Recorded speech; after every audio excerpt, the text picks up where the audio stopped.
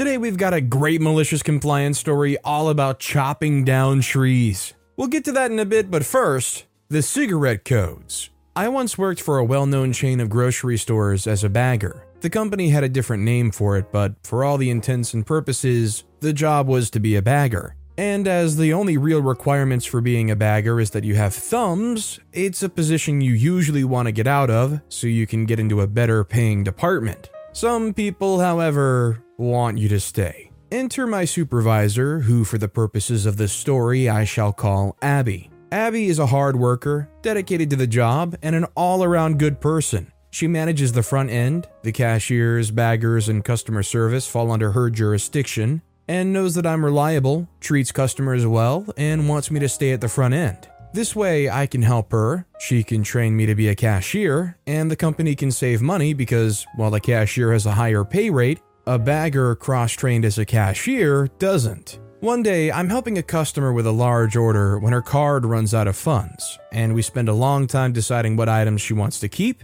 and what items need to be canceled. I ask Abby to help, but she's apparently in an important conference call. She tells me I'm trained for this and to follow procedure, but me only being a novice and unsupervised, I make a few mistakes. I take the modified list for her approval and to see if I did it correctly, and she finds my mistakes. At the checkout counter, she corrects them, makes nice with the customer, and then sweetly asks me to the back office. In the office, Abby becomes very patronizing, going over every mistake with a fine-toothed comb. It wrinkled me the wrong way, but I stayed quiet. She then said that I was to be a bagger for a while and let her handle the customers and any complications in the front end. Cue malicious compliance. A few days later, a gentleman came into the store, urgently wanting to speak with the manager. He had this crazed look in his eye. His hand trembled and, quite frankly, had the vibe of someone just a little bit off. Instead of calling the manager, I called the nearest available person that could help him,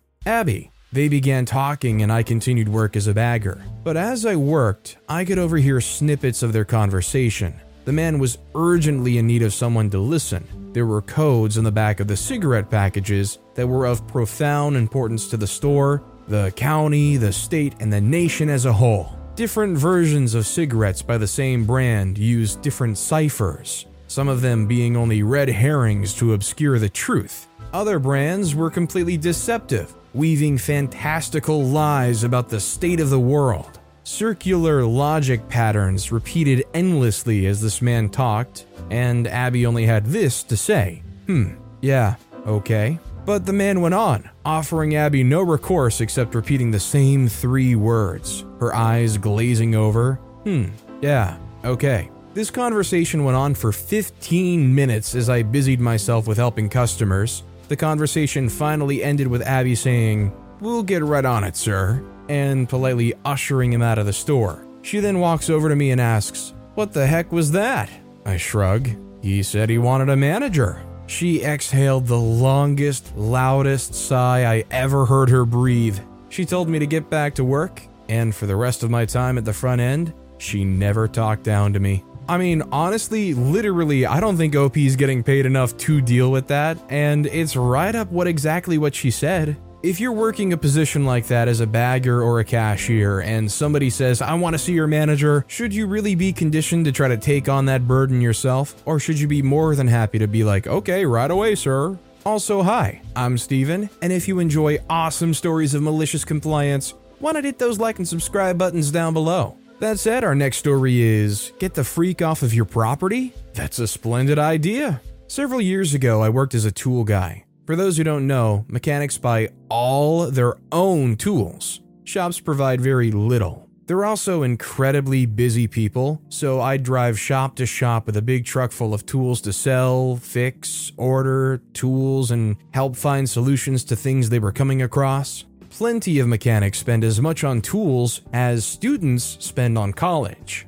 This was a difficult job as my customers were a very rough bunch. You had to have thick skin to do this job, and those that didn't wouldn't last long at all. I was running one of the most established routes in the area to the point where mechanics from other territories would travel to me due to my knowledge, reliability, and inventory. I was well known in the local automotive community, and I pampered my customers. The issue with pampering your customers is that some of them grow used to it and don't realize how good they have it. Most everyone was a delinquent at some point in their life, but they would often mature enough to be tolerable as they get older. Not all of them, though. One guy I saw had an unbelievable temper. He'd regularly talk down to me, demand everything from me, zero tolerance, and would even complain about the free candy I'd have on the truck for everyone.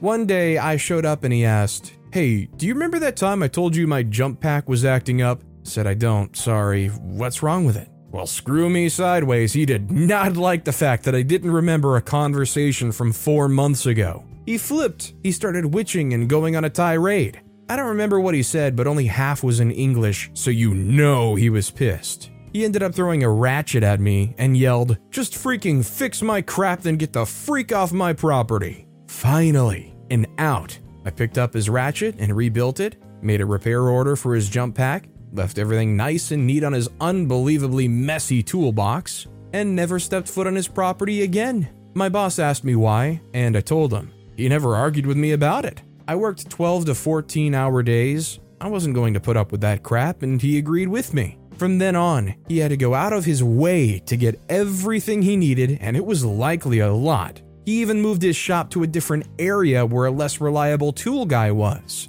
I heard a rumor that he wanted to apologize to me, so I'd come back, but he never had the stones to do it. Honestly, I'd have a lot of respect for this guy who very clearly blew the freak up if they came back and, called for OP or reached out to them and said, "Listen, I was a hothead. I'm sorry. I really need your business."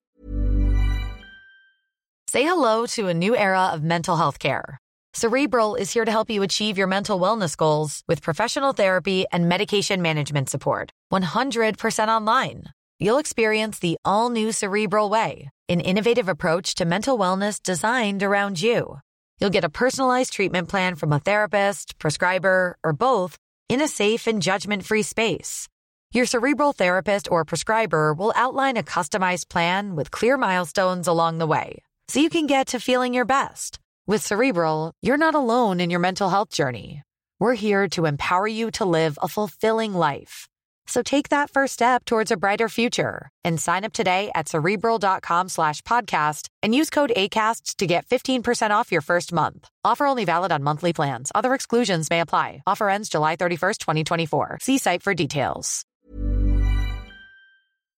I think even in that situation, OP would have been all within their rights to say, "No, never again." But if I was in OP's shoes, I'd have a lot of respect for the guy. Our next story is, Diva Chef told me just stand there and be quiet. Okay. Background. Let me take you back into my past. Again, I'm in the kitchen in a large culinary company/catering company. You get these more often than most. A diva in the kitchen. Could be a cook, a chef, or someone with a lot of attitude. Let me introduce you Chef Smokey. Reason explained in a moment. At the time, he was a line cook with some attitude issues. He had just joined on with us and he acted like he was going to be the next top chef in this company. He came over to our main line, looked things over, and then came to the prep zone. Now, the difference in the prep zone and main line is the type of burners. On the main line, we have gas ranges, 6 in fact. In the prep zone, we have almost all L-shaped counters with induction burners set up. On unusually swamped nights, the prep zone will handle appetizers for the main line. The story: here comes Chef Smokey about to take the lead on appetizers. Myself and one other person are working hard, but apparently not smart enough. So Chef Smokey grabs multiple pans and puts them on the induction burners. He revs them up super high and adds his olive oil. Now, there are 2 glitches in this scenario. Issue 1, induction burners. These older ones use specific pans and special setup to work. So they can be temperamental when they do work, and if you use the wrong pan, either the pan won't work or they act up. Issue 2, olive oil smokes faster than the normal canola, vegetable or mixed oil we have on site. Recipe calls for olive oil. We don't pump our induction burners to super high, especially when you're using pans not made for it. The pans work, but they can run super hot, overload the induction burner, or not work at all. He sprays oil into all 5 pans he has on super high. He gives us a super conceited look. I say, "You might not wanna." Chef Smokey says, "Zip it." I say, "But you seriously might not." They say, "Just be quiet and watch." I say, "With all respect, you..." I reach to lower the settings on the induction. He nearly spanks my hand. He says, "Just stand there and be quiet." Malicious compliance. Okay, learn the hard way, I think. Chef Smokey starts his first pan, dropping his appetizer to cook. It comes out great, but as he reaches for his second pan, the oil has already insta-burned. Pan 3, 4, and 5 are also have burned oil. They're smoking. So, being a resilient, smart, and problem-solving human he is, he wipes the pans and sprays oil in them. Oil insta-burns. Okay, he tries a new tactic. Chef Smokey drops oil and then drops his appetizer material at the same moment. Nice try. His appetizers insta-burn because his oil was already burned quick. He goes through the cycle about 3 times of burning product pretty fast. He's getting raging pissed. So I try to stop him, but he's gotta try one last time. Burns it again. He lays his oil in his pans again. I lean in and say, "Hey Smokey the Bear, your oil's burning again." Aftermath, Chef Smokey backs off. Then it's each man to a pan, heat turned to the moderate level. While Chef Smokey starts the re-prep of the lost product he'd burned through, let me note he burned most of day's product, so he was going to spend the day re-prepping. He spent a good day silent. The guys in the kitchen used my nickname I gave him. Some called him Smokey the Bear. Some called him Chef Smokey. And it stuck till he quit. All I know is I could be super confident at my job. If I got a new job working somewhere and somebody slides over and says, "Hey, that equipment's kind of temperamental, you gotta look out for these things," I'd probably heed their advice. I wouldn't just assume it'll somehow magically work for me. At the very least, I'd find out after the first time of failing, unlike this guy. The only problem with the nickname is Smokey the Bear wants you to prevent wildfires, not darn near start them. Our next story is, just undo that knot. When I was a teenager, I spent my summers visiting my mom on one side of the country, and every other year her mom, my Grammy, on the other side of the country. Grammy usually had some projects that needed doing, like cleaning gutters, fixing a fence, things like that. This story is from when she wanted some trees chopped down. Volunteer trees, the kind that grow tall and fast but not thick, easily handled with a hacksaw and or hatchet if one knows what they're doing. As will become apparent, I was not qualified for that description. Grammy hired a neighborhood teen to help out, and the two of us tackled the first and smallest of the 3 trees.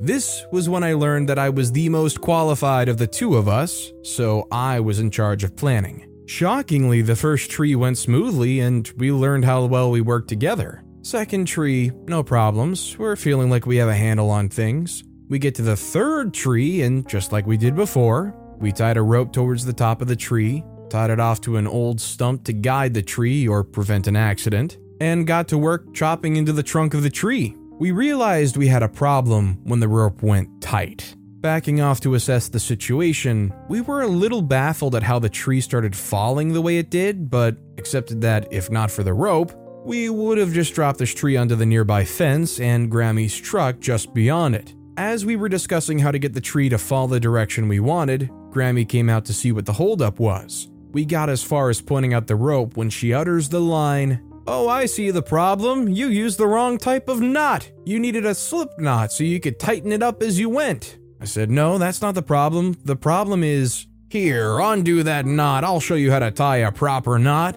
Nothing we could say could dislodge that idea that we just needed a proper knot. So, confirming that what happened next was directly Grammy's fault, we undid the knot. The knot that was holding up a whole tree. Grammy was halfway into the first step of whatever knot she wanted us to tie before she realized why we weren't listening to her. All 3 of us watched this tree fall nice and slow onto the fence. With a mighty crack, the trunk separated from the stump, and the tree continued tipping directly onto the roof of Grammy's truck. Silence. Then, finally realizing what we had tried to tell her, Grammy lets out a hearty laugh. "Okay, I was wrong. Now finish the job and get the tree off my car." I would just say, for the sake of anybody who's had to deal with narcissistic or even just easily agitated people with anger issues, Thank God Grammy understood exactly what went on here, owned it, and was actually pretty chill about it. I could just imagine in any scenario, you chop that tree down, it crushes the truck or lands on the truck, and Grammy just starts freaking out saying, "Oh, well, why didn't you tell me harder that what I was saying was wrong?" Just putting the blame on somebody. If anything, that reaction would make me love Grammy even more, and I would do my best to make sure I didn't mess up the next tree after that. But with that being said, that's all the time we have for today. Now, if you want to hear another awesome malicious compliance story, check out that video on the left. Or if you missed my latest video, check out that video on the right. That said, I'll see you all next time with some more stories.